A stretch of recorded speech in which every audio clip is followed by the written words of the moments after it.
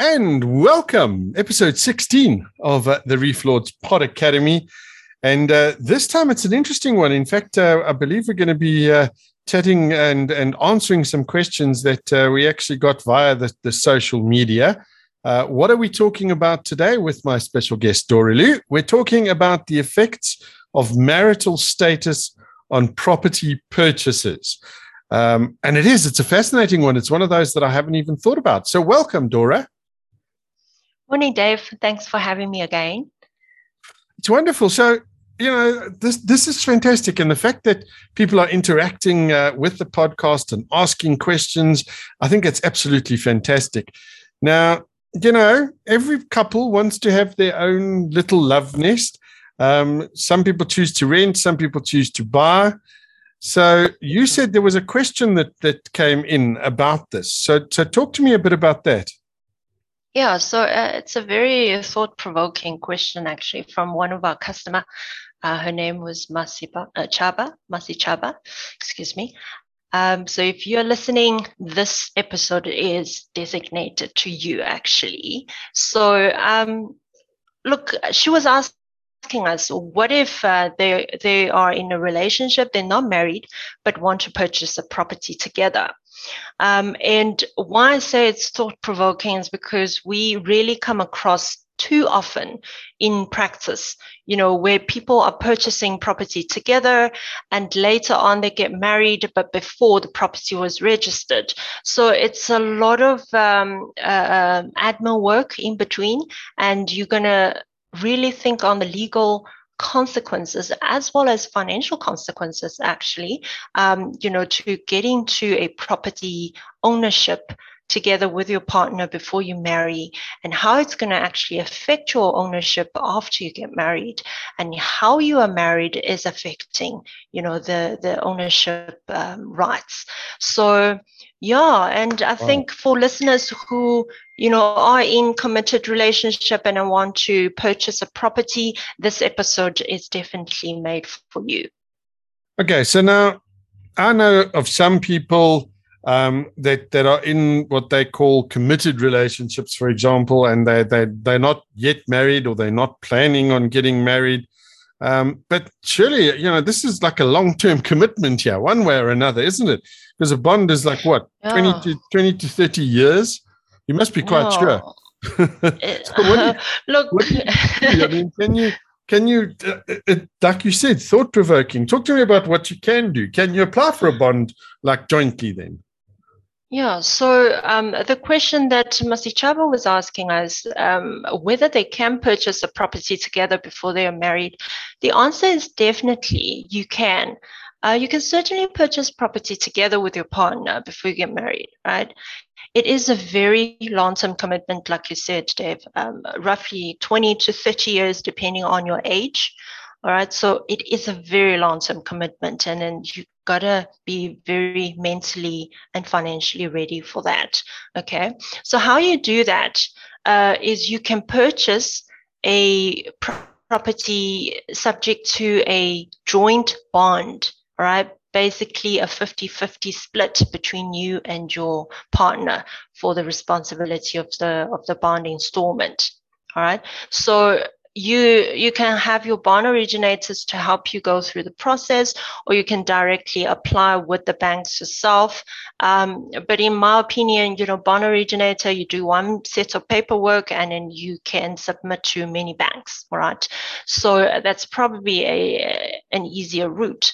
And based on yours and your partner's affordability and liability and disposable income, they will then grant you a bond quotation. Okay, so obviously, this episode is not just to tell you how to apply for a home loan.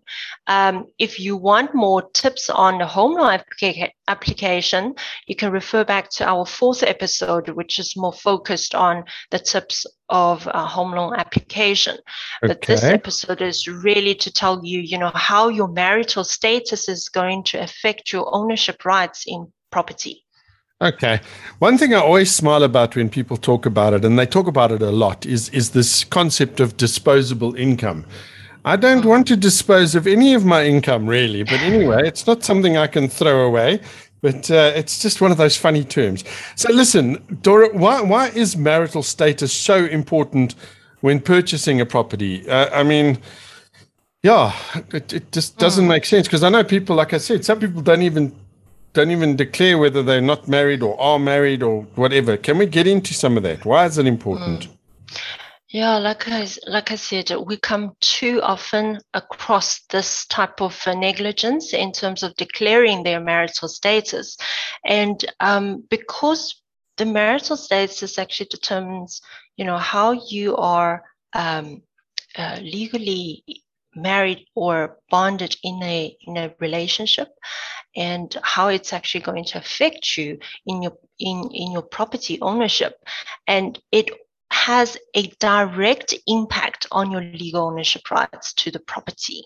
Okay, so in many cases, purchasers actually don't declare their marital status to their attorneys before property gets registered.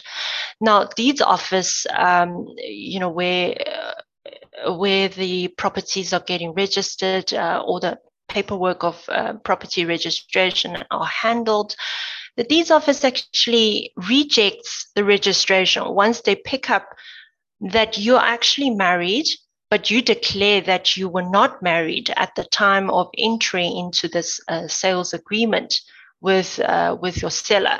Okay, so if you don't declare that you are married, and deeds office picks that up, they're going to reject the registration of the property. What that means is that this is going to result in significant delay in time, okay, for your property to get registered.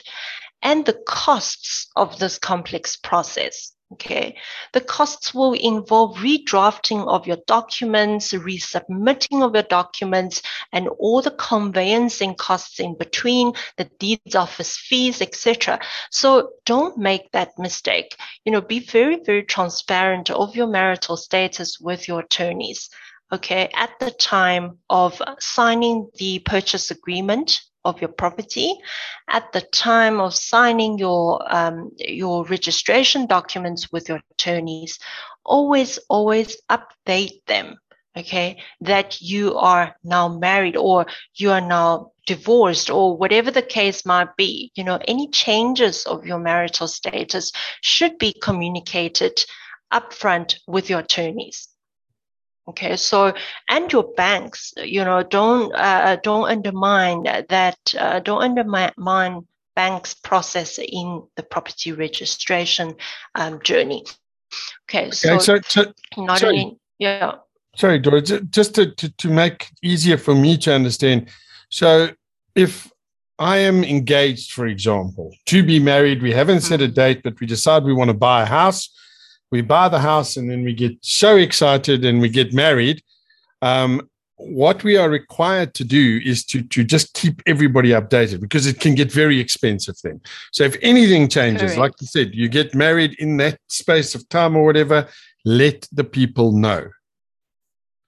Absolutely. So in the case of Masichaba, if you are signing the purchase agreement with your seller at the time that you are not married, but a month down the line or 2 months down the line, you decide to get married and you get registered at the Home Affairs, you go through all the ceremonies, and now that you are actually married, so your marital status at that point in time is contradictory to how you signed your offer to purchase or how you applied for the bond.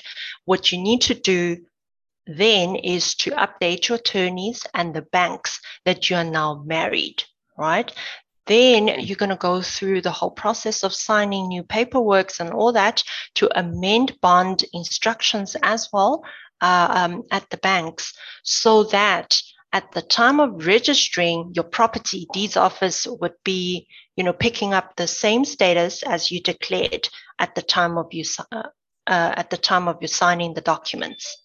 Okay. All right. Now that's all fairly easy, but now there's different marital statuses or different ways of getting married. And does that have an effect on property ownership?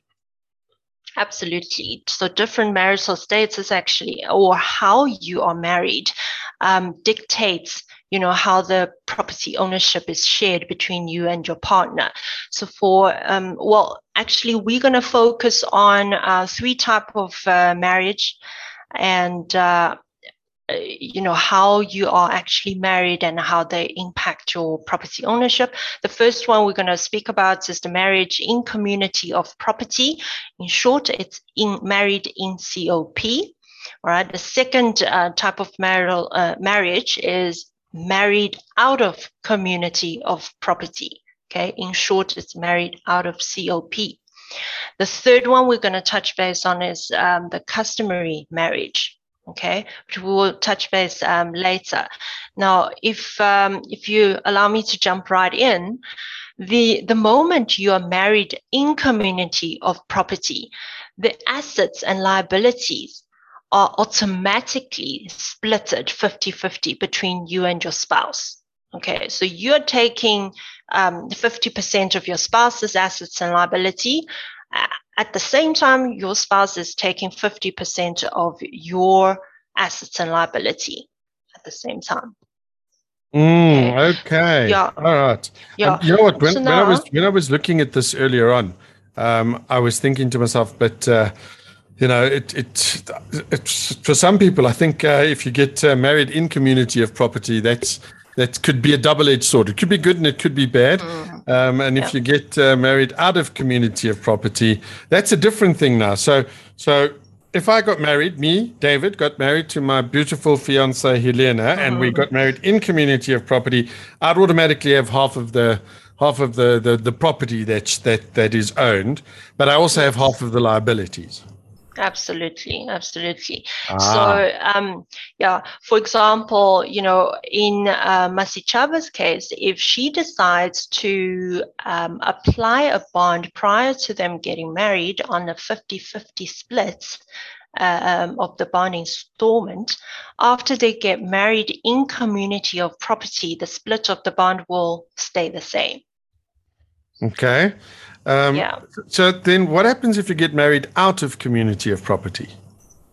Now, if you're married out of community of property, obviously your spouse will not share any of your assets or liabilities. Okay. And but then you need to enter an agreement called antenuptial contract. So that antenuptial contract will record what has been acquired, or what liabilities have been acquired, or what assets have been acquired prior to your marriage.